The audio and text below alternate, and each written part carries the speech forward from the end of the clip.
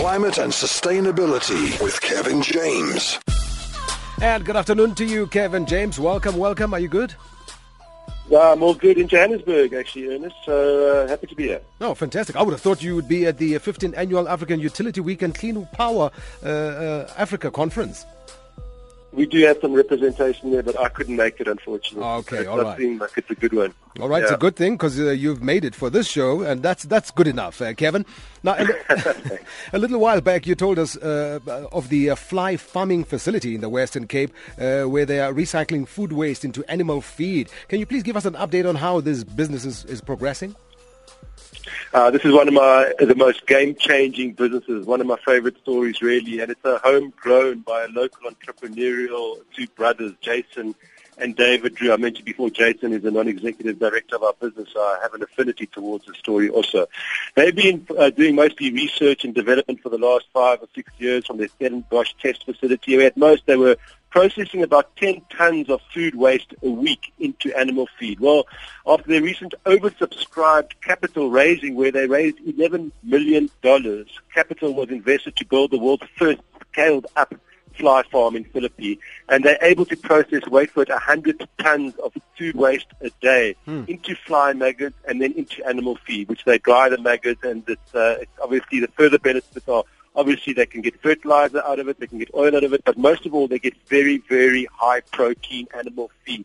The concept is known as nutrient recycling, and the remaining nutrients in the waste food is consumed by a certain breed of fly, in this instance the black soldier fly, and they get transferred into their larva, which then gets dried and pelletized and put into bags as high-protein feed destined for poultry and fish farms, and replaces the current paradigm, which is really taking fish out of the sea in the form of fish meal, and that's currently fed to them. I always laugh when Jason says if chickens were meant to eat fish, they would call them seagulls, and I quite like that, because chickens should be eating bugs and maggots, fly larvae, exactly that. So it solves multiple major sustainability issues, and it's hugely profitable, as fish meal currently sells for about $2,000 a ton. As there's less fish in the sea, it becomes more expensive, which means the scaled-up plant will really be paid back all the capital in only 5 months, and Drew plans to roll out 2,500 of these facilities across the globe, and the first couple have already been allocated. So he's a great speaker, great author. He's written a book called The Protein Crunch, which is based on the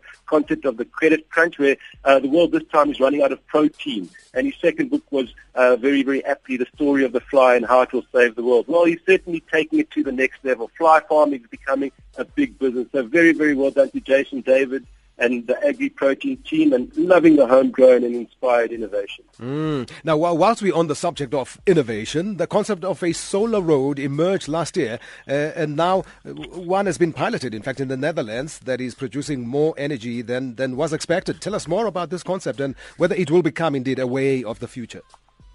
Yeah, so last year there was a much social media hyped crowdfunding campaign which financed a couple from Idaho to take their solar road concept further. They raised $2.something million. Their vision was to have solar roads on every highway, replacing the asphalt in the United States. Their prototype of a solar road includes not only the solar panels, which was embedded in very thick, toughened glass, but specially coated, obviously, to avoid skidding and the core safety issues, but also included LED lights that could then provide street signs, parking bays, also heaters to melt the ice in the northern countries, all powered by the sun's energy. Oh, then the Dutch government financed a solar road test on a bicycle track that has been seen about 150,000 cyclists ride over it in 6 months, and it's produced much more energy than they had predicted, supplying actually excess energy into the grid. So on paper, this sounds like an interesting concept, but really, is it a good idea? I mean, I like the concept of free energy and the LEDs to replace painted road lines, but is it a good idea to replace all asphalt roads with solar roads? For starters,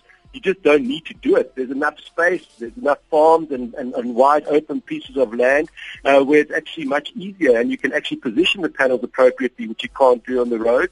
So it won't be as efficient as a solar road. And then while it's working for bicycle track, they still don't have certainty whether people's safety would be compromised by actually having glass versus asphalt. And cost-wise, I suppose like anything, as it becomes more mainstream, it will become less expensive, so that shouldn't be an issue. I personally don't think it makes any sense, though, to transform all highways in the USA into solar highways because of what I've said. But also there are more. I can see more niche type of places like in-town roads, and maybe Beyonce and Jay-Z's driveway would be quite bling with some LEDs driven by solar lighting. But there definitely will be applications for it, and the materials and technology will improve. So, but what it is great to see, Ernest, is that the sustainability conundrum is driving people to innovate, and that's really the theme of today. Mm-hmm. And that we will take to the bank anytime. Kevin James, thanks for making time for us. We'll chat again next Wednesday, same time. Absolutely. Take care, Ernest. Cheers. Kevin James, regular guest on The Drive as we talk climate change and sustainability from GCX Africa.